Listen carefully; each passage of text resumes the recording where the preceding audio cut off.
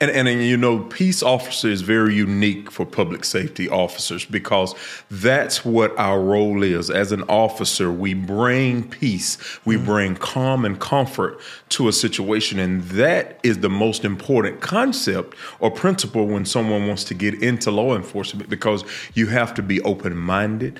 You have to come as peaceful as you possibly can.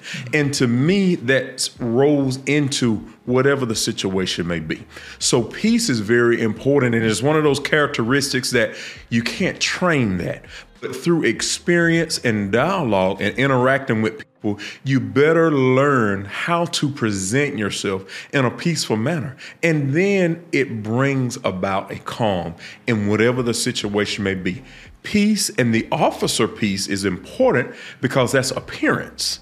That officer, you're given that title because the way you appear clean, you're crisp, you're sincere. Automatically, it de-escalates situations. And that's an important part of what we do every single day. I love that. Mm-hmm.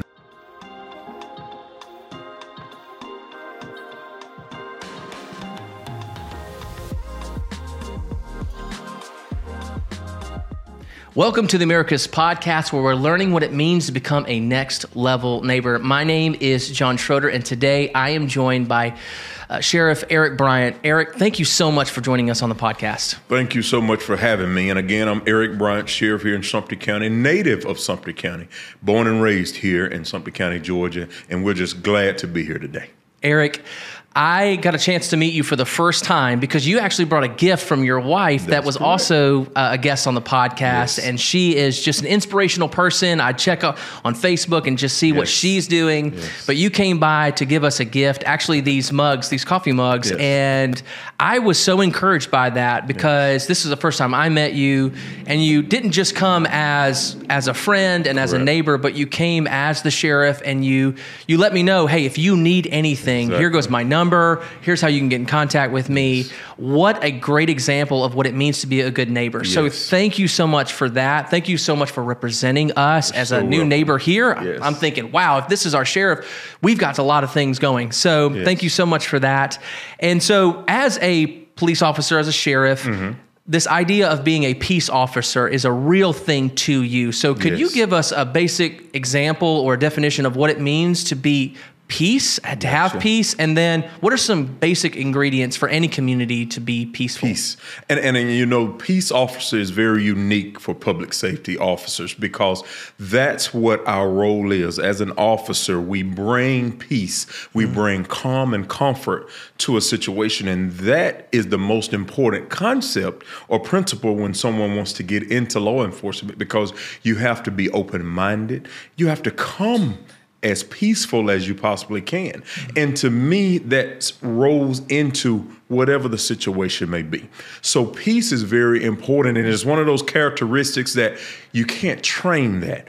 But through experience and dialogue and interacting with people, you better learn how to present yourself in a peaceful manner. And then it brings about a calm in whatever the situation may be. Peace and the officer piece is important because that's appearance. That officer, you're given that title because the way you appear clean, you're crisp, you're sincere. Automatically, it de-escalates situations. And that's an important part of what we do every single day. I love that. Thank you so much for sharing that. And I completely agree with that. We're going to kind of step in a little bit more about what you do and how we can see that in the city.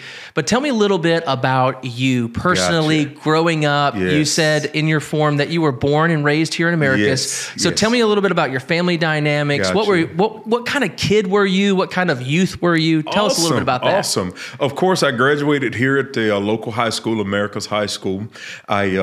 Born and raised again right here in Americus. I have parents, Mac and Shirley Polk, that I resided with my entire childhood life, but I was very unique. My father was my stepfather. However, I had a relationship with my biological father's family. Okay. He wasn't in town at the time, but it's almost like when you look up blessed, you see Eric Bryant. I had 3 families.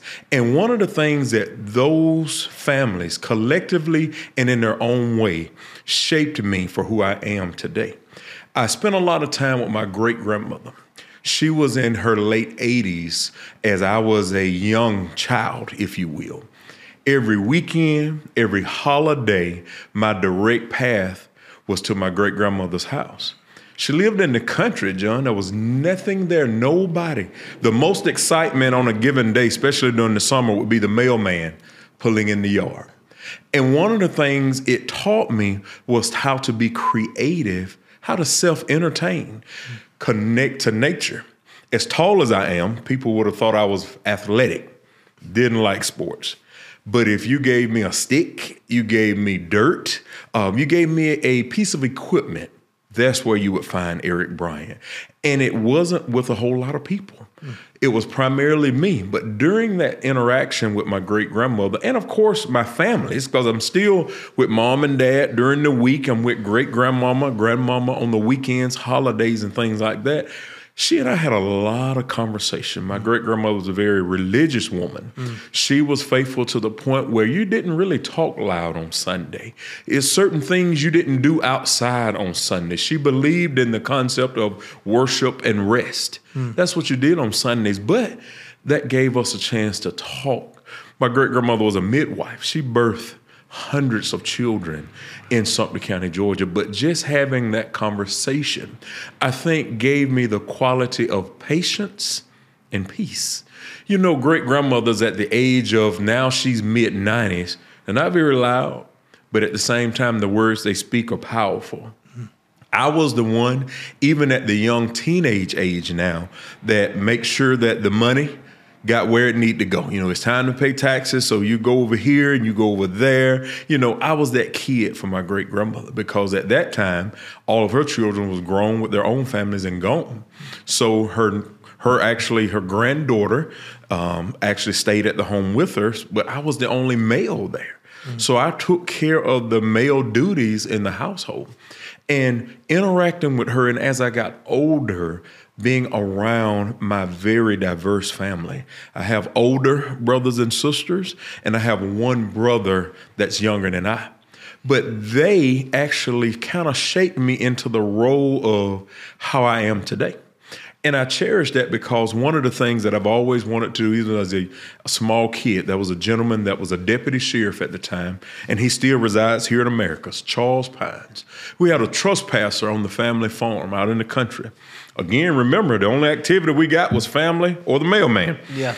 So he came out in his patrol car. We had someone trespassing on the farm. He checked the area, came back and checked with her, and he lived down the street from me.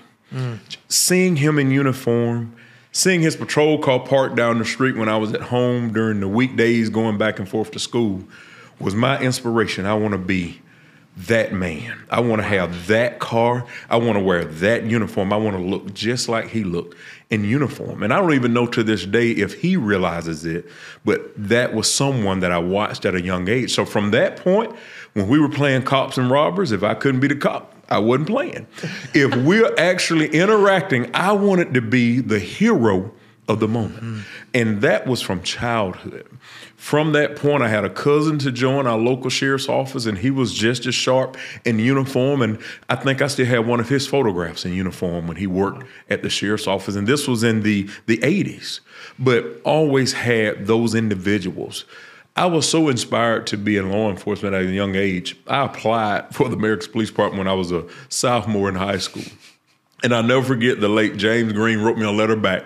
Thank you for your interest, but you're a little too young at age 14, applying for a police officer position. But here in Americus, at that time when I was young, sitting on the front porch, couldn't go to the country because it's a school day, so a school night, so I had to stay at home. So I'm there at home with family and friends. They're in the neighborhood.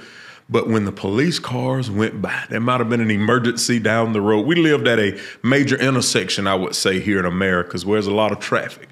But if there was an emergency, I was right there on the front porch. If there was sirens, I'm the one that's at the door. In high school, John, I carried a scanner my entire high school career. And it was allowed because I knew how to turn it off and keep it turned down. But I knew what was going on. But I knew also that was my calling, to be in law enforcement.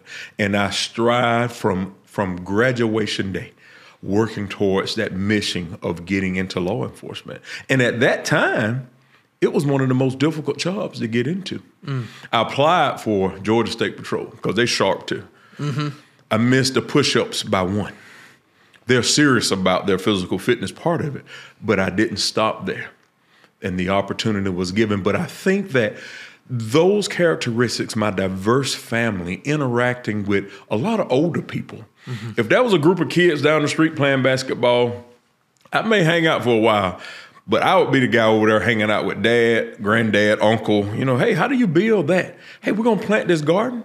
And even in my high school career as well, I had a cousin and I had uncles. And if it was time to farm or plant the garden, if it was time to repair a water leak or fix a board, that's what Eric Bryant was. I really didn't interact. I didn't care to at this point because I was so intrigued about learning. But I think those qualities gave me the ability to learn and understand people because even in the midst of that, I was interacting with people at a young age. Always on Sundays, you was in church. You was in church every Sunday. That's what you done. And that was a certain attire, even as a child, that I had to wear when I went to church. And today, my wife and I kid about this. If I go to church without a jacket, I feel like I have just disobeyed everything I was taught because that was one of the things I was taught. But even then, you're interacting with older people and listening at them, following their directive. But at the same time, I think what was sticking to me the most is how they applied a directive. My worst punishment came from my grandmother one time, and she did not hit me not one time. She scolded me verbally from home to church one Sunday. That conversation, I think, hurt me more than it was almost like, just give me a whooping. Because it kind of talked about things. And, you know, grandmothers and aunties and uncles and parents, they use examples. So you think about that and you can relate to why whatever that behavior might have been was inappropriate at that time. All of those qualities and people, and I never take it for granted, the people that was in my life each and every day.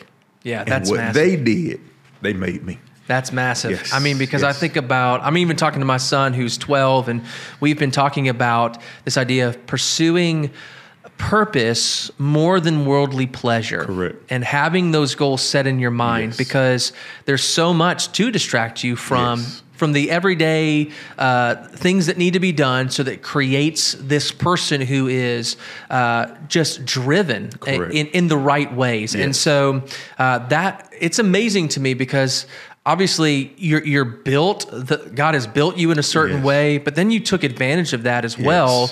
And you had some people pouring into you. Exactly. People that knew what it meant to be dedicated to something, to do the mundane things every day and see them as something to cherish and not something to say, well, I'm only doing this because I want to do something greater. It's I'm really enjoying this because I believe that it has purpose in it. So tell me a little bit about those, any specific values. I mean, just integrity, grit, sacrifice that you just really were attracted to as you were growing up, and you were describing some of those things. And being around the older people in my life, of course, you always told the truth. Even if it got you in trouble, and you would see the benefits of telling the truth. Now, granted, if it was something bad, you were going to be punished, but they taught you the values of telling the truth. The other thing I think was managing business. And when I say business, money, your lifestyle, your scheduling, and what you do. You know, it wouldn't be fair for you to promise dad that you're going to help him cut the lawn, but at the same time, promise your uncle that you're going to help him with the family garden.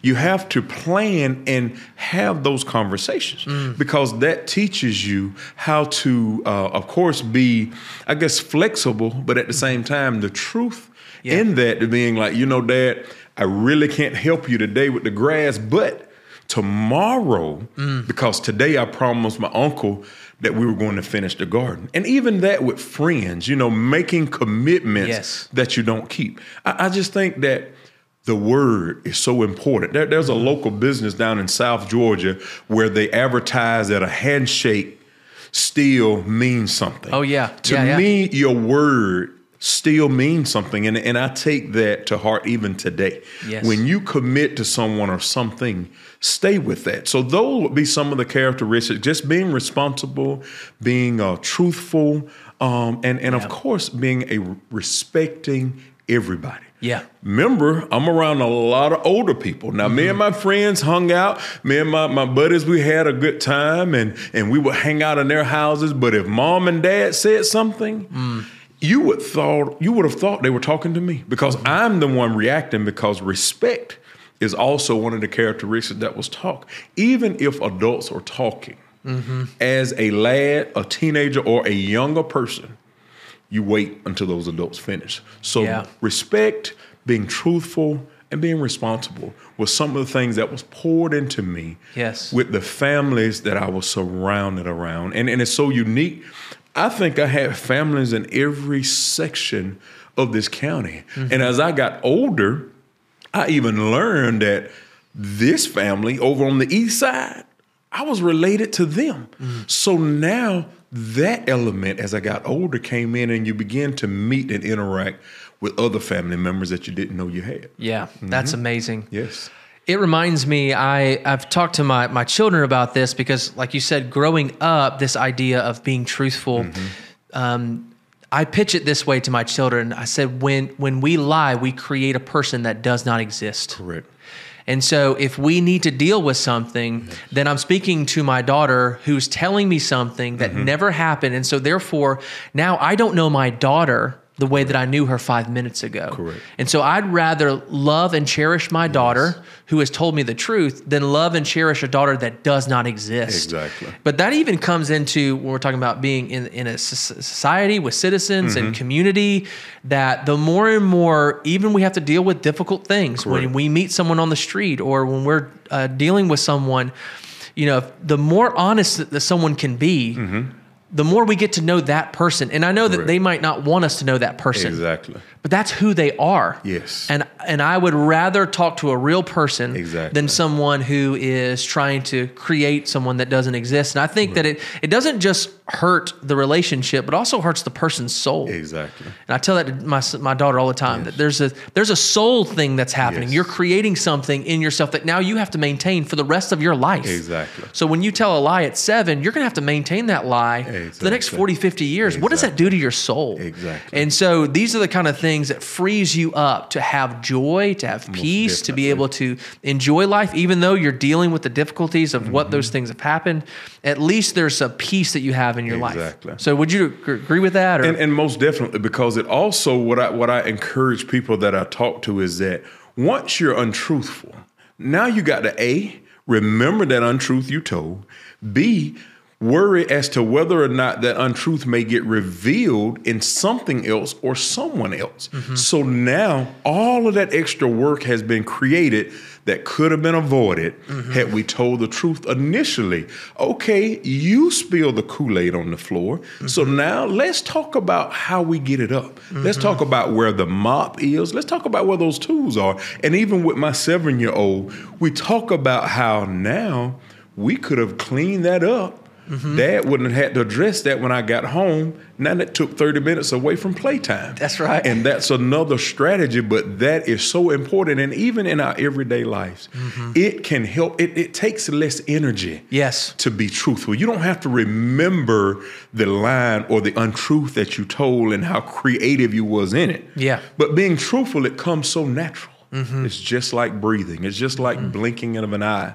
That's natural, what you're used to doing. And that's another analogy that I use about telling the truth all the time, whether or not it's going to benefit or maybe the consequences to follow. Yeah, absolutely. That's good. That's good. Yep. Well, growing up, what are some challenges to those values that you had to process that it reinforced some of those values or maybe even had to change or modify some of your values to make you who you are today? So what are some challenges you've experienced? One of the things I experienced is that being in a family as large as our family was, my great-grandmother was very religious, and there's certain things that she just did not tolerate. Where in my mind, I thought that, okay, it'll be okay. Example, relatives come home from out of town, boyfriend and girlfriend thought that they were going to share the same bed in my great-grandmother's house. That's a no-no. So in my mind, I'm thinking, well, they traveled 14 hours to get here. We got this family reunion plan. We don't want to hurt their feelings. And even in that moment, she took the time to explain, well, if it's permitted this one time, then in your mind, you're going to think it's okay for the next times. So those qualities, meaning being truthful and upfront. Grandmother could have easily just faked it that weekend or that week to allow that to go on, that she knew in her heart and in her mind was not the right thing to do. But everybody respected her more. Arrangements came about. She was truthful. And the end of the conversation, it will always be, and I still love you. But that's not going to happen. And that would just be one example of the values in standing firm. Yeah. As a child, I didn't have a lot of the bells and whistles that parents or children had. Nor did I know anything about my parents' finances, whether they was in trouble, whether they were running low on finances for the month or for the week. I never knew any of that because I was allowed to stay in a child's place. As I got around other families, I saw how conflict was handled. I remember, and even to this day, and my parents don't even remember this, they was having a family card game one night. Over a card game, it got so tense until people left, doors were slamming. My mom and dad didn't talk for a couple of days over a card game.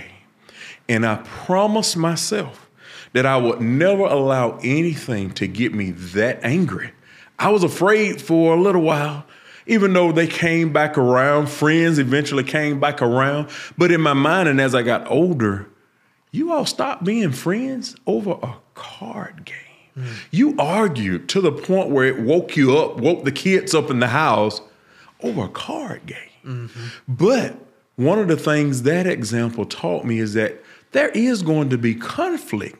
But now let's look at the other ways we could resolve that conflict versus separating for a period of time. And I was able to see that through family and friends in my large family, but I also saw how someone would be the bigger person. Someone would say, hey, come on, give me a hug. Let's talk about this. But there were times where you would have family that maybe they might have skipped a reunion over something that happened 2 reunions ago. But I was able to see when that 4th or 5th reunion came back, that reunitement, that apology, or that forgive and forget. And those things I was able to apply not only in childhood when dealing with conflict and maybe having issues even with friends or classmates. You know, one of my friends, he could work on bicycles. He was a handyman. He had all the tools. And in my mind, I wanted to work on them as well, but I didn't have as many tools as he had. But what I found by he and I being friends, I quickly learned whatever tools he had, he was willing to share them with me and vice versa. So now I'm over here with a pair of pliers and a screwdriver. He has a whole socket set. We work on it together. I love it. Those are things that values that's taught at a young age and we're able to apply in everyday life and still applying today. Wow. That's a huge encouragement. Yes. Let me ask you this. Growing up, knowing at a very young age that you wanted to be in law enforcement, how did your family react to that? How did your extended family say, you want to be a police officer? You want to pursue being an officer? Were they like, yes, go? Or were they saying, why? So in my family, remember I got 3 sets of families here now. Yep. I only had a cousin that was in law enforcement. So yes, it was, why? You know, you want to do that? You want to interact with people that are doing bad things? You want to go over there? So it wasn't the fun thing. But I had an uncle one time tell me, he said, well, in order to be in law enforcement, you have to toughen up some. You know, because again now, I'm around a lot of older people, so I never really had that match with my teenage friend or even an elementary school friend. I never really had confrontation with them because at school, we're a controlled environment. At home, I'm gone. Yep. So now it was almost like, we got to toughen you up. You know, I guess you still want to do that, so we got to toughen you up. So in high school, military kept coming up in my household. And of course, I'm watching these different programs and understanding more about the different concepts of military. But the thing that stood out was the Marine Corps. And it was the walk. I said, now, if they could walk like that, then that could be the one thing that I could do to be tough enough to be able to manage whatever encounter I may have to be in law enforcement. So immediately after high school, and when I say immediately, I'm talking Friday evening graduation, Saturday morning pack, Sunday afternoon on the bus. Wow. Immediately after high school, that was my next step, going into the military. So you had to have that same skills to toughen up, but the life skills taught was able to teach me the balance of understanding and applying. So off to the Marine Corps I go. Yeah. How long did you serve for the Marines? Actually in the Marine Corps, and I went reserve status. Okay. So what that allowed me to do, because of course, family wanted to get education. Education was also important in the household, but at the same time, we knew we had to have some financial support for education. So in the reserve program at that time, they had the military educational grants that automatically applied. So now I go active duty. I do my 6 months of active duty, basic training. I do my warrior training, it was called. Now I'm back home in my community. I'm enrolled in college. I bought my first car. I am ready now to start the life of adulthood. So now I finished Marine Corps. I've seen way more at this time I was about to say, than I wanted to see ever in my life, because now I left from, and the road that I was raised on in the country is Cowpen Road is the name of it today. Okay. Cowpen Road. Yeah. So you're thinking cows to California, to Paris Island, South Carolina, to Japan. And those are 3 places that I was able to explore the first time I had been away more than one state. Out of Sumter County, out of the state of Georgia and out of Sumter County. We go to Florida all the time, but that was a one trip. Yep. I remember the one time we went to Kentucky. We didn't go north anymore. We always went south. But at the same time, the Marine Corps gave me exposure to other elements of the world. So now I'm back, I'm in school, but I'm remembering what I saw. I'm remembering how people interacted in different areas, trying to build Eric Bryant at that time and still get an education. Yeah, absolutely. So you coming back? Yes. Did your uncle say, "Oh yeah, you look shaped up, you look ready to go"? Or They said when I got back from basic training, they didn't feed the baby, because of course in the Marine Corps you did a lot of exercise, and so I was a chubby kid in high school. So when I came back, I was the anorexic kid when I came back. And I ate too fast, and that's why I wasn't gaining any weight. So people was like, is that Eric? Yeah, that's Eric, you know, and that's what the Marine Corps does when you first come back. But they also saw a no-nonsense Eric. They saw he's about business Eric. They saw he's for real about this passion of law enforcement. And during my college studies, it was boring, because now I'm in a confined setting. I'm sitting. I'm in a classroom. I'm listening. I want to be out moving. I want to be out doing something. So now I'm having to motivate myself for schooling to maintain a decent grade point average, but at the same time satisfy the requirements of the United States Marine Corps, because now as a reservist, I have to report to the base once a month.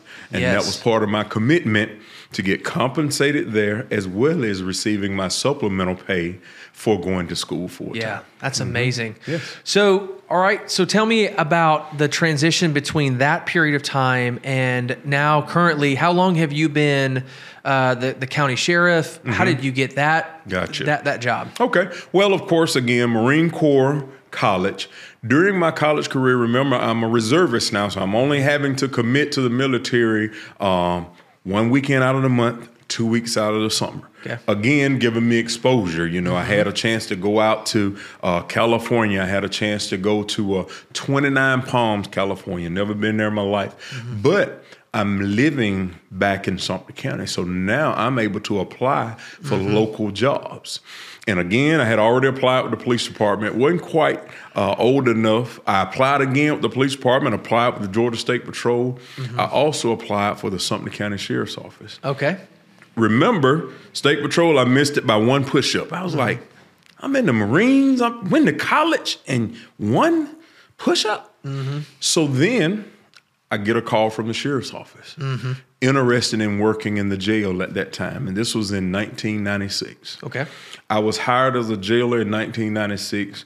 And from that point on, the foundation had already been set with family, education. The Marine Corps had taught me way more than I ever cared to know, almost scared me to things that I thought I would never see in my life. Because again, I'm coming from Cowpen Road to Hollywood, California, up on those signs and things with other Marines, by the way. Yeah. But now I get an opportunity to put on my uniform. And I reminded when I said that about the Andy Griffin show, you know, Ernest T. Bass, all he wanted was his uniform. But I was able to be given my uniform, and I started working here at the Sumter County Jail as a jailer at that time in 1996. Now I'm able to interact with people. I'm able to de-escalate situations. I'm able to conduct paperwork, work on the computers. I'm able to physically separate or restrain when needed. But at the same time, the way I carried myself, people also knew, okay, he for real. You're not going to slip anything by him. He's for real about what he's doing. And that set the foundation. Now I'm interacting with other law enforcement officers because working in the jail in Sumter County, it was right downtown, right down the street here. You had a chance to interact with the police officers bringing people to jail, the State Patrol, GBI, game wardens, all these different uniforms coming in. And you had a moment at that time to have conversations with them. Now I'm deciding which career path I want to go. Yep. At that time, working at a county agency, now I can better not only the community that I know, but even the family that I know. Because at that time, working with the State Patrol, they may send you North Georgia, South Georgia, somewhere you don't know. Working in the city, well, then I won't be able to swing by Granny's house for lunch or get to let them see me in my uniform. That's right, yeah. This was the choice for me. And that's why I started working with men and women at the Sumter County Sheriff's Office that gave me the opportunity. The sheriff at that time gave me privileges to do different things. I think one of my most daring assignments as a young detention officer, by the way, once I went to the police academy in 1996 to become a deputy sheriff, I was the youngest in the class. I was 18 years old in the police academy.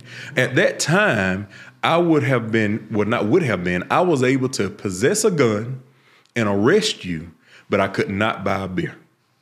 So my first undercover assignment was working undercover and buying alcohol at different establishments that were selling to undercovers. Wow. I was so scared. I was so scared, but at the same time excited because now, remember, I'm looking like police. Everywhere I went, they was like, you the police. Because, we didn't really mess up my hair. I didn't let my beard grow out or anything. Right. I'm still kind of clean cut shaven. So I had to realize when you're working undercover, you got to look a little rugged. That's right. But that gave me an opportunity to not only know I like law enforcement because, yesterday I was actually helping, and this is in my younger career of law enforcement, I was helping move a herd of cows across a major highway. Okay. Tonight I'm working undercover, buying alcohol at establishments, seeing if they'll sell it to me, and then, of course, bringing that back. So just the exposure and the experiences, I knew law enforcement is for me, and it started from that point. Wow. Wow. Well, let's talk a little bit about today and what this kind of looks like. So if someone wanted to get into law enforcement, but they weren't too sure about maybe the sheriff's office or just within the city, what is your pitch? Like, how do you pitch it to other people about law enforcement and what you guys do? And one of the things that I pitch for people to work, it's about accessibility. Working in a county sheriff's office, you have access to the city limits as well as the county limits.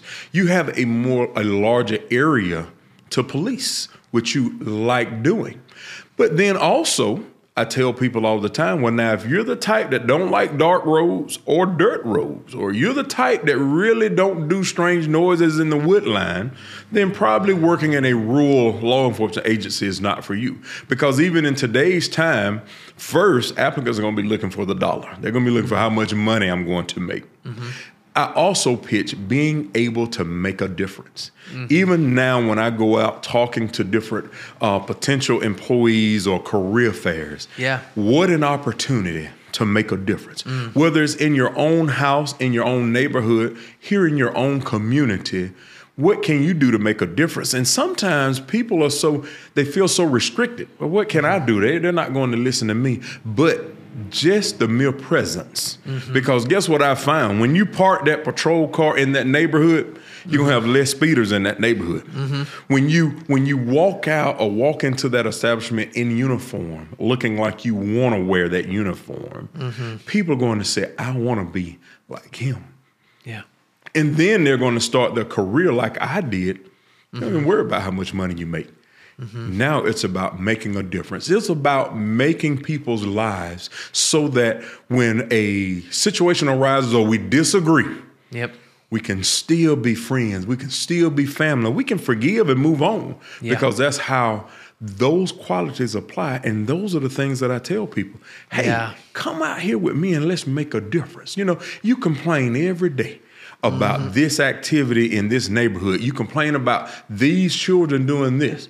Well, I tell you what, help me make a difference. Help me encourage that young person right there to make a difference. And that alone, John, it gives people attention, especially the ones that are sincere about working in law enforcement. Yeah. So what kind of, when you're looking at applicants, what kind of values or what are you looking for in a person, and what are you also not looking for in a person that comes and says, hey, I want to work in law enforcement? Well, John, one of the abilities or qualities that I'm blessed with, application is a formality. You know, you have to do that paper thing. You know, you have to do the background check thing. You have to do the citizenship thing. That's formality. I have face-to-face conversations. I learn a lot about people just in conversation. I learn whether or not they're sincere about being a peace officer or whether or not it's someone just wants to have a sense of authority or tell people what to do. And you can't find those qualities on paper because, again, someone else can write it or they can write it. But through conversation, you can't hide a lot of things. And what I do in those interviews now in government world, there's certain questions you can't ask. But I can ask a lot of the right questions to get the answers that I need to better understand who this applicant is. Because, again, the formalities of background checks and applications and reference checks, somebody else does that. But I'm able to have that face-to-face dialogue, and that's what I do for each and every applicant that wants to put on a uniform that says something to county sheriff's office, because to me, that's important. And one of the things that's also important, we're short today 8 deputies. But that doesn't mean I'm just going to go out and put somebody in uniform to fill those vacancies, because I don't want to just put someone in a position that don't want to be there. Because in this line of work, peace and officer is very important. And if you're looking to be rich out of the gate, meaning the first thing come out of their mouth, how much money we're going to make? That applicant is not sincere about being that peace officer. Because guess what? I feel like the qualities that my officers bring to a situation, to circumstances, bad or good, is priceless. You can't put a dollar sign on a man in uniform or a woman in uniform walking up to a situation, 2 people are arguing, disagreeing, fighting, fussing, whatever the circumstances is. It's a look. I tell you what, let's go in this store, let's get us a bottle of water and let's talk about this. Those are the men and women that do that. And I don't think that they would say, hey, I only can do that for $20 an hour. They do it because they take seriously the peace officer concept in what we do every day. That's beautiful. That's wonderful. And that's definitely what we need. And so, I was going to ask you just kind of what do you think the perception from Americus or just a city like Americus when it comes to police officers, and how do you guys continue to do things that you're describing right now to kind of help with that perception? Gotcha. Well, of course, perception of police officers in Americus is that we have a community that supports us 110%. This community supports the peace officers that are assigned this area. But we are surrounded by a world of negativity. Okay. We never get a chance to thank the officer for what he did because we're so frustrated about that citation we received based upon a situation we read or heard on the news or read that happened that went the wrong way or ended in a very negative or bad result. But I'm very proud to say that we have a community that support law enforcement, and we have a community that if they don't understand something, that they can connect with law enforcement leaders, they can connect with their government partners. You know, you don't have to send an email and wait 5 days for a reply, or you have to be put on a time slot to reach your leaders and your department heads when you have a question about why. And I think that what makes us most unique here in Americus in Sumter County, Leslie, Plains, and Andersonville, we have a relationship because now that helps better them, meaning the public, understand, well, man, now if that officer had done that out in California this way or over in Texas or Alabama, or why did that officer here, even in Americus, choose to do the wrong thing? Now they understand, guess what? We're humans. Yes. We're not robots. We're humans. We make mistakes. But one of the things that we do is we address those mistakes and don't look for them to be made again. Yeah. Also, they can better understand our concept, why we do what we do, why we do it the way we do it. We had an incident this morning where 10 officers went to arrest John. Like, why so many officers? Well, they failed to realize is that reason why it was so many officers, because somebody's watching your house, the neighbor's house, the traffic going by, and then there's somebody standing there just to answer your question. Because a citizen will come up and say, why so many of you all? Well, we're looking for someone that has been accused of a serious crime. So we want to make sure that we're protecting that person and everybody around this situation. And you know what happens, John? Well, I appreciate that because my grandmother lives over there and I sure wouldn't want anything to happen to her. But because you had someone there to take that time, what if I only sent 3 and they're all engaged in that situation? Nobody has time to talk to the citizens to want to understand, hey, what's going on over there? Or whether or not are we in harm's way because it was so many of you all. No, we're focused on this situation, but this is why we all came in this manner to keep everybody safe. Now, hey, what we're looking for was not in that house. John is not in there that we were looking for. So now we're gone and everybody is safe. Yeah. People respect that and they better understand it. We still have to give citizens the time to get their 2 cents in. And even if you give them that 2 cents, but they want to give 20, you can let them know, say, hold it. I got that 2 cent piece. Let me go finish this.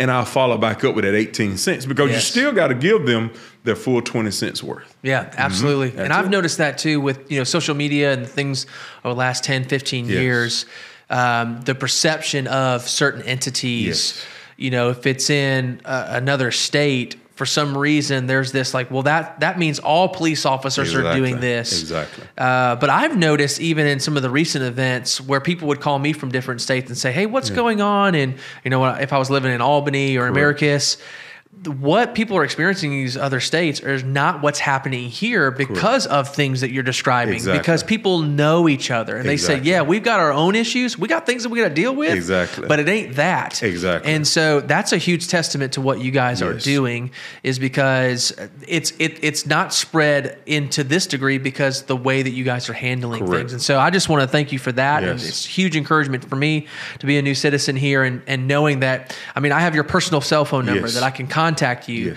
or I can contact the department and say, hey, I have a question here. And you're not saying, okay, what is the political answer? You're saying, John, this is what I can tell you right now. I don't know if it's the right answer, but we're going to go with this route. And if you need anything else, let me know. And that's huge. People don't want to be put on a timer. They don't want to be put on a machine and say, I'll get back to you. So thank you for doing that. I think that's really huge. So let me ask you this. What are kind of the top 3 calls that your department gets on a daily basis, and we had talked about a little bit earlier too. Just maybe some things that we as citizens can help prevent some of those top calls. Gotcha. Of course, the top calls for service at the sheriff's office would be domestic violence calls, and that's when somebody don't get along: husband, wife, girlfriend, boyfriend, friends. Even business owners, hey, customer not satisfied. That's the top call that we receive here in Sumter County. I would say the second top call would be some type of traffic infraction. Hey, we're in a rural area, there's been an accident, or someone has hit a deer, or in Sumter County, someone has struck a wild hog or an animal in the roadway. And then, of course, I would say the third highest call would be property crimes, and that's thefts or damage to property. They run over the stop sign, they ran over my fence last night, that type of thing. But domestic violence calls would be the top call volume that we receive at the sheriff's office, and those calls can touch on all of those areas because now someone ran the stop sign, took down the neighbor's fence. But instead of having a gentleman conversation about it, now they're in an argument. That's labeled as a domestic dispute. But in the midst of that, I discovered that, hey, I had some items that was laying right here as I was working on this fence post that you just tore down that's now missing. So now my top calls are intertwined into that one call with domestic violence, traffic crimes or traffic incidents, and then property crimes. Domestic violence calls usually is instigated by some substance, be it drugs and or alcohol, or people just don't have control of tempers. They're mad, they're angry, they're frustrated. So now again, we're going to defuse that situation by yes, ma'am, no, ma'am, yes, sir, no, sir, excuse me. Being polite, being respectful. Even though you're bleeding or you're injured, you have done wrong. You're going to jail. You explain that to them. We're not to sneak up on people to identify these are the circumstances. We explain and take that time to have that conversation, but we also have to maintain control because now all the onlookers are looking to see what's going on. They're adding in their 2 cents worth. So now you got to make sure that situation doesn't escalate whatever you may be dealing with at that given time. So now, even dealing with domestic calls, we train our officers what to look for, whether or not there is chemical substance abuse present, whether or not there's weapons present. Those are things that are automatically giving out to the officers as they respond to that call. But another unique quality that we have here in Sumter County, we know them. We know them. So now when you get out of that car, you're meaning business. You're here to diffuse whatever this situation may be it a card game, a meal, or I caught someone in my house. Look, John, you're upset. So you come over here, stand right here and talk to my partner. Let me go inside and talk to this other party. That relationship has now diffused a whole situation that could have turned really bad because in domestics, the other substance there is emotions. Yes. You have children present. You have adults that are heartbroken by a circumstances or situation that you're responding to. So emotions are there as well. And then you have one of the things that we have in the community, again, being the size we are, now who's going to know? What are my neighbors going to think that I've had to call law enforcement to my home for a situation like that? So now that kind of teaches us how to act and how to perform outside of the house. Yeah, that's huge. What are some calls in a positive sense that you wish that you would get more of to help out with our city? I know that you guys do like anonymous calls and things like that. What are some things that are difficult to deal with, but are better in the long run than other things? Well, of course, today, unfortunately, we found a deceased person in her apartment. She lived alone. Family lives out of town, but we don't know who that next of kin is. Because of resources that we have here through our governmental entities and approving funds, we have some technology now that we can put in a name, a date of birth, and find people that are connected to this individual. So now the situation went from, I don't know who to call about this lady passing today, to 30 minutes later, hey, I got a phone number for a possible daughter out of state. Let's go ahead and make that call, versus not knowing for a period of time. Yeah. That's the call. Or this morning, because we're very privileged here in our community, middle school student that's about to undergo a major operation tomorrow. This morning, I went to his homeroom class, and I FaceTimed his class to him in the Children's Hospital in Atlanta, encouraging him, getting ready for his surgery in the morning. Those are the calls of request of services that we get to connect to the community. Tomorrow, we're going to do a birthday parade for an elderly lady. Next week, we're going to do a cupcake party at the nursing home. Week after that, we're going out to the college, and we're just going to play basketball and encourage some of the college kids to, hey, show us how to do it, and let me show you how I do it. Yeah. That's the uniqueness of a community our size. A couple of weeks ago, we went out to an exercise program. A young lady has a business, and it's talking about being physically fit. She wanted to make sure that deputies were in shape and condition. And it was 10 minutes, but it felt like 2 hours. But the most important thing that came out of that was employees from different divisions of the sheriff's office. We was interacting together. The music was there, and we were having a good time. Because guess what else we have to exercise in dealing with those domestics, those traffics, that's property crime? We have to exercise our minds. That's right. And we have to make sure that we're in a clear state of mind to help others deal with their situations, to be able to make that call to daughter that says to you, I felt like that's what you was going to say. Yeah. To be able to encourage that young man about a major surgery at the young age of 13, he doesn't even understand the seriousness of it. But now we left him with a smile on his face and a FaceTime phone conversations with all 28 of his classmates and his favorite teacher, by the way, Miss Fulton. Love it. Yes. Love it. Yes. Well, I know that when someone calls you for a particular, and normally it's probably a traumatic event that's going on in their lives, that obviously is something that they have to process on a personal level. But every call you get is one of those. So how you just kind of described a little bit about that, but I'm always very thankful for our first responders because what you guys have to see every day is sometimes the darkest moments of people's lives, the messiest moments of people's lives. How do you guys stay mentally, spiritually, emotionally healthy through that, through this time of just doing all the time, just engaging with some of the most difficult times of people's lives? One, they work for Eric Bryant. Love it. Two, we have to smile. We have to laugh.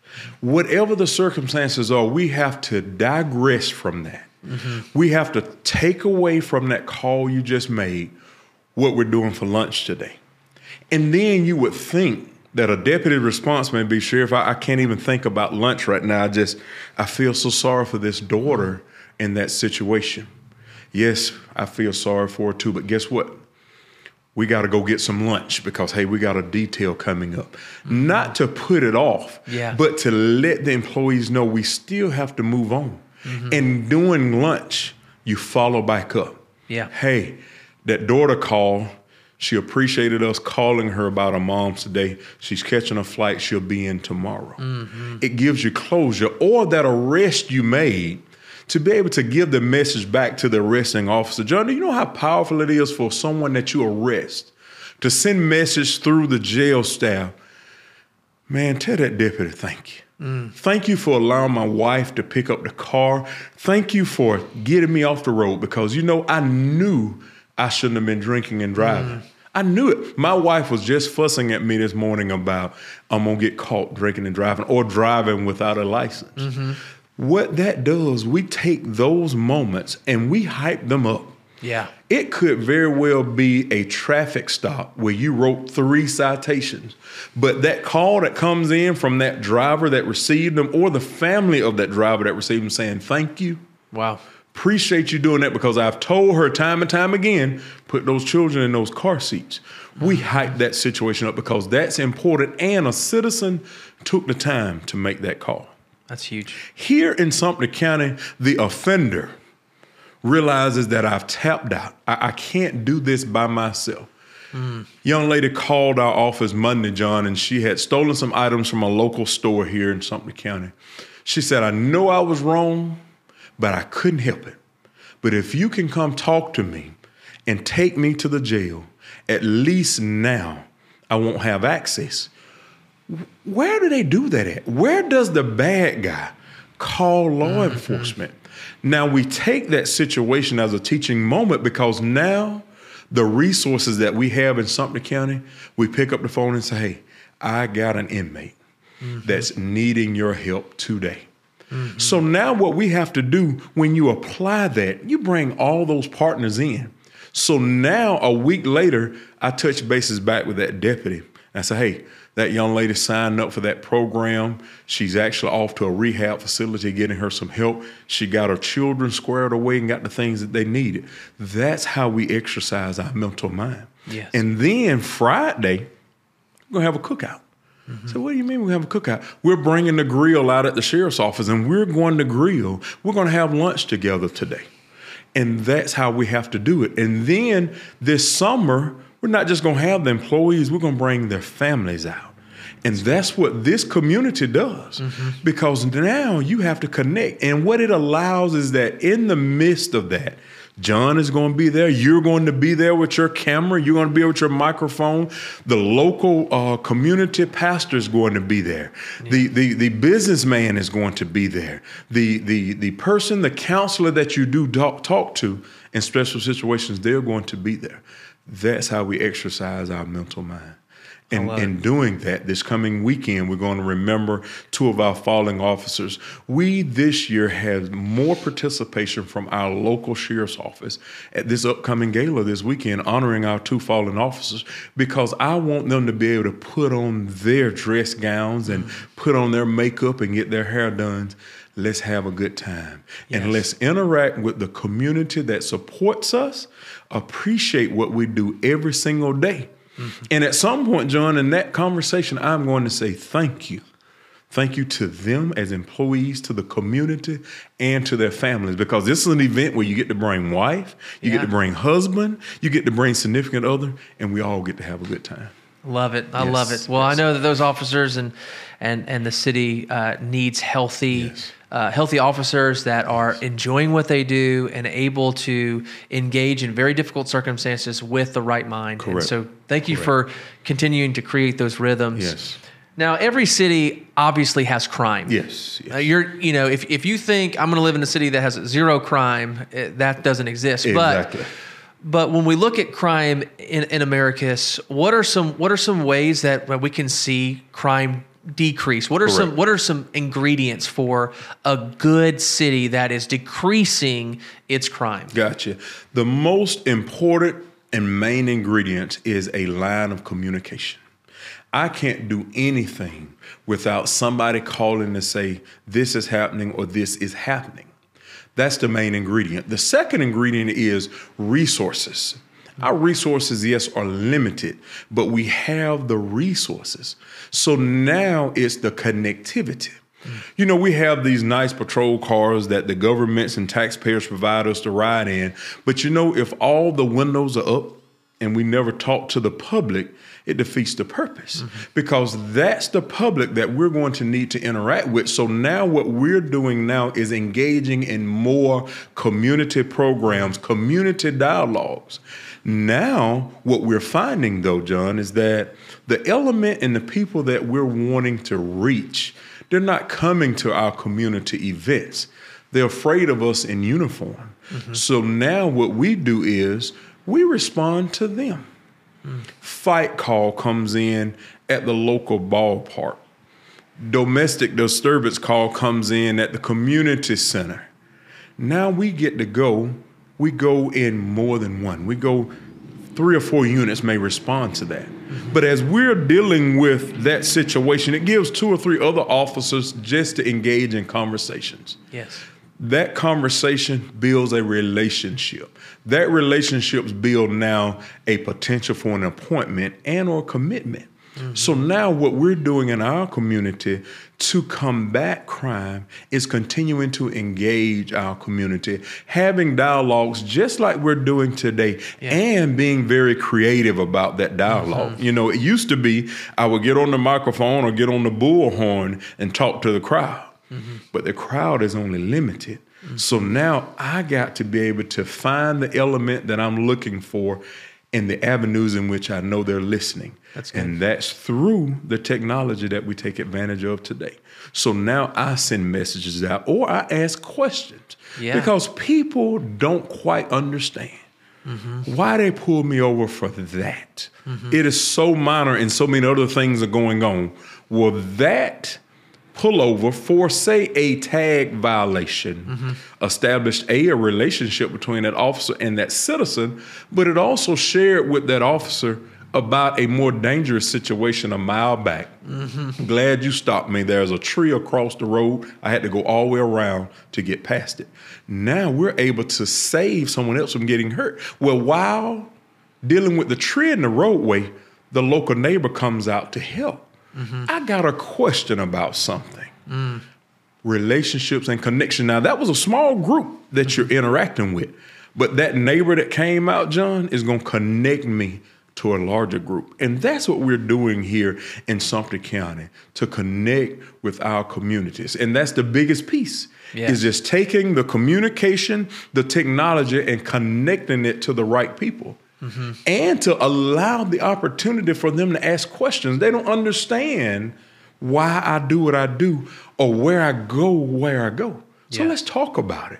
Let's dialogue about it so now you'll better understand. You may not still agree, but guess what you've done? You took the time to explain. And that goes back to that 2 cents worth to give them that full 20 cents worth of conversation. Yeah, so we're looking, and part of that question too is looking kind of towards the future. Correct. What things can we do now that kind of gives us this beautiful picture of where we want to go? Correct. Every city needs to thrive. It doesn't mean that it's going to grow numerically, but every city needs to thrive. And that if that thriving means growing or staying the same, you want to have that element of we're excited, we want to be here, we want to engage in the things that are happening. We want to stay. We would love for the college students to come and stay and invest here, invest their ideas, their creativity right here in the city. And so, and part of that too is, when we think about crime, we think about people that have lost, maybe have lost something, or they don't have a strong identity, they don't have a strong purpose, or they don't feel like they have the resources to be able to do something great. And even some people that have broken laws and are criminals are actually really, really smart. And if they would just apply that, or they knew they could apply it to somewhere else, they could have a top tier job somewhere because of how smart that is, how genius that is. So I think about, when we think about the future of Americus, we think about being productive, helping people to know that they're valued, that people care about them. And those are some of those small conversations that you're having is, hey, there's value here. You're a valuable person. You're not defined by this one action or by the actions that others have done to you, but you have purpose, and you need to see that we need to be responsible for the things that we're doing, but at the same time, this doesn't have to define you. These actions don't have to define you. And so what are some things that you think about in the future of Americus that would help the young college students or young students to just enjoy life and not find themselves in bad situations? The family element is in the needs improvement section. But one of the things in Sumter County, Georgia, the family element is so private. They don't want you to know their shortcomings. They don't want you to know their deficiencies. They don't want you to know how they live because they're embarrassed or they're ashamed.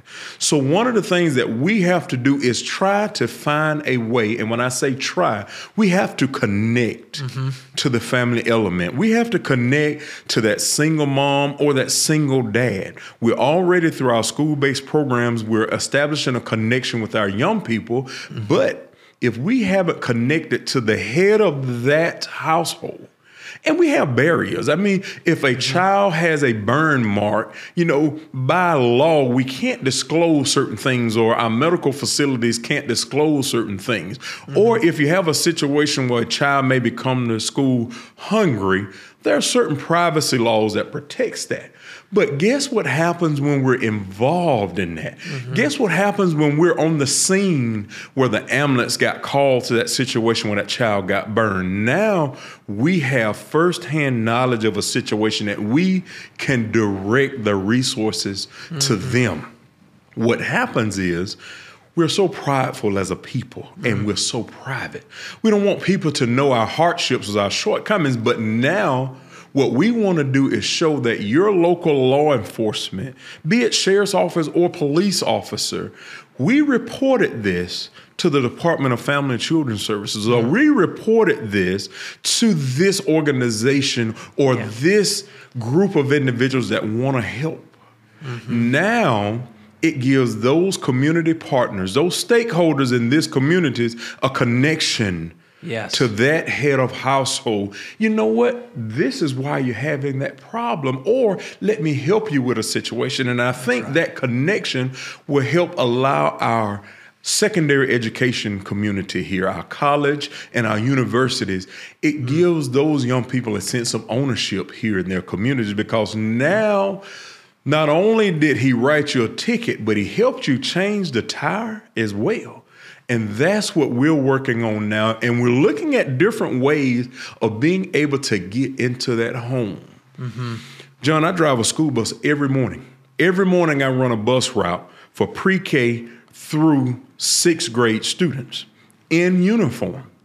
One of the things that I do is I have a relationship with 50 kids that maybe don't understand law enforcement or look forward to being in law enforcement one day. But along with those children, it comes that parent question. Once a week, I'm going to get a parent to ask about a jail or community or law enforcement related question. I have a stack of cards down the bus. Call me. I'll be finished here in 30 minutes. Let's talk about that. That connection with that head of household, that single mom or that single dad, now has established a relationship, because you got to give people a sense of being comfortable. You got to be comfortable with them. Hey, maybe don't embarrass someone in that situation. You don't want me to come to your home? I tell you what, I'm going to pull down the street.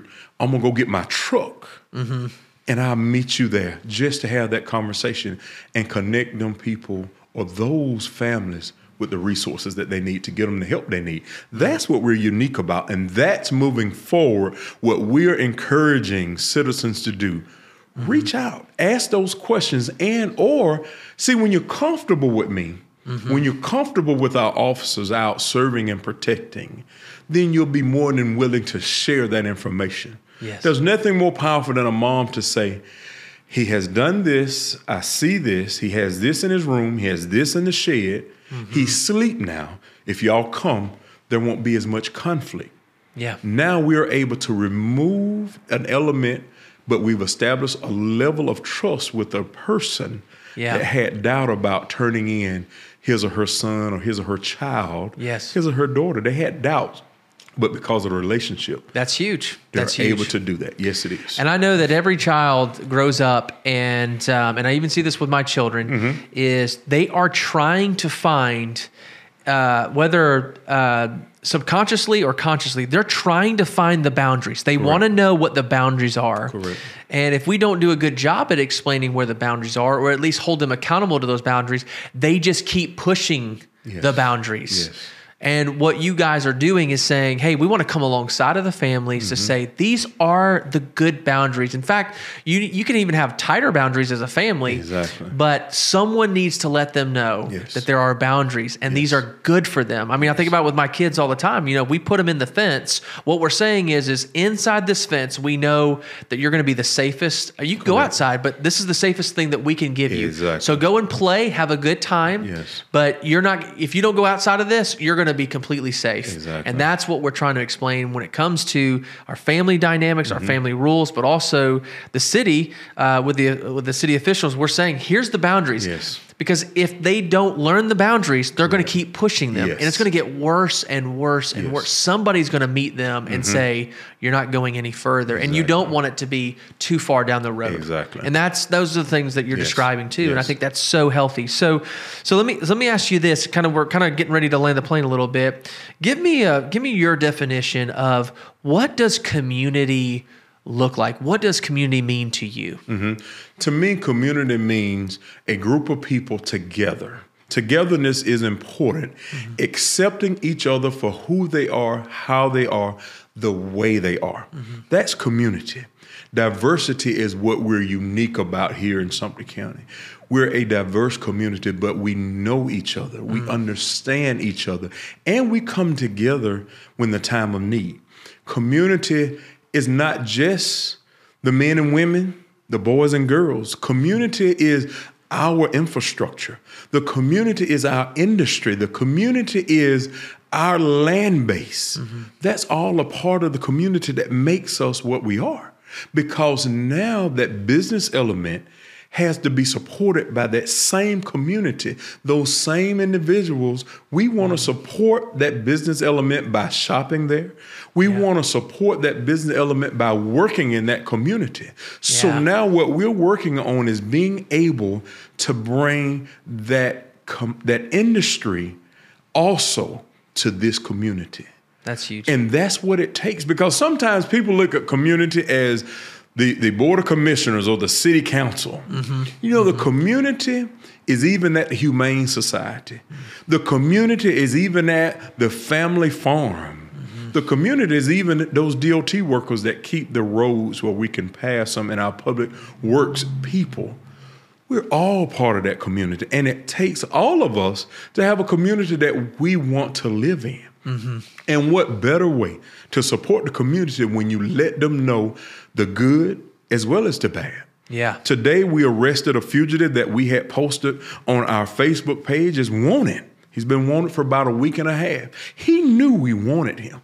But today we was able to take him into custody. And John, we was able to take him into custody without fight, without friction, without anybody getting upset. Because guess what? The community knew, and he knew that he was wanted by law enforcement.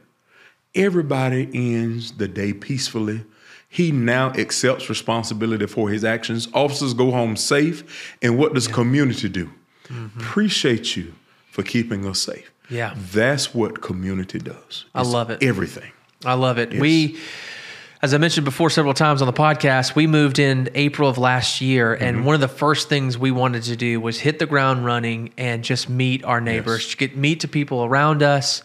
And this idea of being vulnerable, this idea of being honest, this idea of being respectful of other people, even when it comes to just the normal elements of how you interact with your children, getting out of the car, your pets, all of those things. You know, you want to be, which is one of the things about this podcast, is learning what it means to be a next level neighbor, neighboring well together. And so my son and I, we go play in the basketball court right outside of Reese Park. And I tell my son, every time we go out there, if we don't know a person, we go and we introduce ourselves. We get a chance to hear from them. We say, hey, can we play with you? So this idea of getting out of your comfort zone just a little bit, to meet people where they are, to enjoy people, to be a learner, I think is so impactful, and it builds that relationship as you're describing.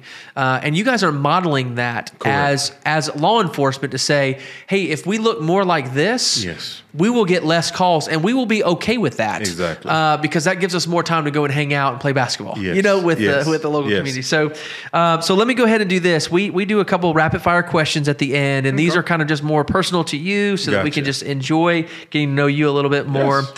So we didn't talk much about high school, but what was your favorite class in high school?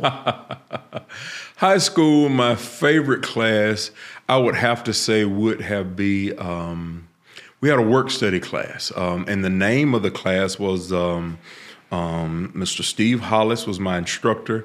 And the work study class, it gave us the foundations of working. Nice. I enjoyed working. My dad always kidded me. He said, well, he was tall enough to play basketball, but if you throw him a ball, he's just going to kick it out of the way, and he's going to work. But that class, and it wasn't quite home economics, but it was something similar to that. But it not only did you get a chance to leave campus and go work at a job site, but in high school, my work study class was my most favorite class. Wow. I was a B student, and I B merrily out of there. But in that, I had a chance to have awesome teachers that saw qualities and characteristics in myself that encouraged me to not only make that B, but to keep pushing for that A. But my favorite class would have to have been our work study class and Mr. Steve Hollis. And again, that was a half a day. Yep. And then I was able to go work study. And I was even fortunate enough, John, I had a work study class in the front office of the high school. I worked right alongside with the assistant principal, processing That's great. tardy slips or discipline slips and Just that type right of up thing. your alley. Just getting you more and more prepared. So what better place for to get citations. work experience than working in the front office with the assistant principal? I love it. Yes, Okay, that all was my right. favorite class. Another quick question. How do you like your steak? Medium rare. That's the only way to do it. Yes, I think. and that was a learned likeness because I used to be a well done man because that's what I was taught. You know, you don't eat food that's not done. But life has taught me medium rare, and it gets the softness in the meat. Okay, I love it. I love it. All right. Do you have a favorite Hollywood portrayal of a police officer? Something that you've seen in movies or TVs, you're like, I like that. They do that well, or it's funny, and that just makes you laugh when you think about that. Well, the only downside to it, because he is so outdated, but Andy Griffin is my model. He is the gentleman that maybe don't always make sure that his uniform pants is over his boots, but he has connection with the community. And sometimes even now I watch the Andy Griffin show and I tell my family that I'm on the job training when I'm watching the Andy Griffin show. Because to me, 2023 law enforcement shows are so unrealistic now. Because now you still got to have relationship with the people that you're interacting with. Yeah. And what better law enforcement guy that maybe said a bad word or maybe was over friendly at times, but at the same time, he stood firm in what he meant. And he was able to keep a community safe without any weapons, without the artillery of what we have today. Yes. It was through communication. Love that. That's I love that. That's All it. right. Man is my man. What is what's playing on your radio or in your car right now? When you turn it on, what are you going to hear? When I turn on my radio, I'm going to hear police radio traffic. That's all I listen to, be it my deputies, police department, fire department, EMS. And I even tell the manufacturer, you can actually take that radio and put it in somebody else's vehicle. And I don't know why, but that's what I enjoy listening to. I listen to gospel, I listen to country, I listen to R&B. I like that music, but if you go out there to my patrol vehicle right now, you're going to hear police radio traffic. Love it. I love it. You hear a 10 code. Love it. What do you? What are some things that you do to relax? I have conversations with new people in the community, just like I'm doing today. Yeah. I enjoy being outside. Even if it's just sitting there. I have ridden my riding mower so I had to take my riding mower to the shop to get a set of tires put on my riding mower. Yeah. The mower didn't break, I wore out the tires. I love riding mower. I love cutting grass. And what it does is it gives me a moment it's loud, but I can't hear nothing else. So now I'm able to think, I'm able to enjoy. And of course, I love other outdoor activities, but mainly I even have to remind myself to get out of uniform before I get on it. You may ride by my house and see me in full uniform on my ride mower. Love it. I tell people all the time that's my second patrol car, my That's ride mower. funny. That's great. That instantaneous though, feel of watching it being cut is just so enjoyable because sometimes, you know, depending on what your job is it takes sometimes several weeks, months, years to actually see results. You're like, well, this is awesome. I love this. If it's not straight, John, I will redirect the pattern and cut the whole yard over again. I love it. All right, last question. If you could go anywhere in the world, where would you go and why? I would go to my office. And what it is that there at my office, I'm able to connect to everything in my world. Yeah. Because I can bring my family there. I can reach them on the phone. I can connect with the community there. I can finish out a couple of emails. I connect to my employees. I can connect to my friends, because one of the things that my office, the environment, it's the family environment. Because one of the things that I want to do is show people, hey, this is a family organization. We're brothers and sisters here at this job. Yes. Now, granted, yes, I want to be at home with my children and my wife and, go to the reunions. But guess what? They're all doing their own individual thing as well. So now we have to connect. So now when we connect, my favorite place is going to be sitting at my desk. I have an awesome desk chair. And I'm sitting there and I'm able to do so many different things. That's where I would be. That's amazing. Yeah. Well, Sheriff Eric Bryant, thank you so much for coming on the podcast. It means a lot to me to be able to hear from my sheriff about how much he loves the county, how much he loves this city, and how much you're not just trying to get the next bad person out, but you're actually trying to help a city be restored in any way possible, and to do it in such a way that everyone can benefit in some way. Definitely. And so thank you so much for that. That's definitely a shining star on a hill, right? Americus. And so that's it. Thank you so much for that. And we're going to continue to pray for you as you continue to do some amazing things right here in the city. Yes. And being homegrown, a religious man, I'm a member of a Lebanon Baptist church out in Plains, and I'm a part of that ministry and the administration of the church. So I'm able to connect now to people that may be in need that way. And John, that allows me to be able to connect with so many groups of people, so many families, and so many friends. In the morning, we're going to be praying for the young man I mentioned before that's getting ready to undergo major surgery. That's outside of the spectrum of law enforcement, but that's directly in line with community engagement. Amen. That's it. Love it. Thank you so much, Sheriff. And thank you for allowing us to be here. All right. Somebody was supposed to say cut or that's a wrap or something. You just said this is awesome. You just said it. This is awesome. This is awesome. And thank you so much. I think, John, when I do this, though, I can hear what I'm saying, because guess what? If we talk about implementing things and we never put it to action, how are we going to change? Yeah. But what happens is this is my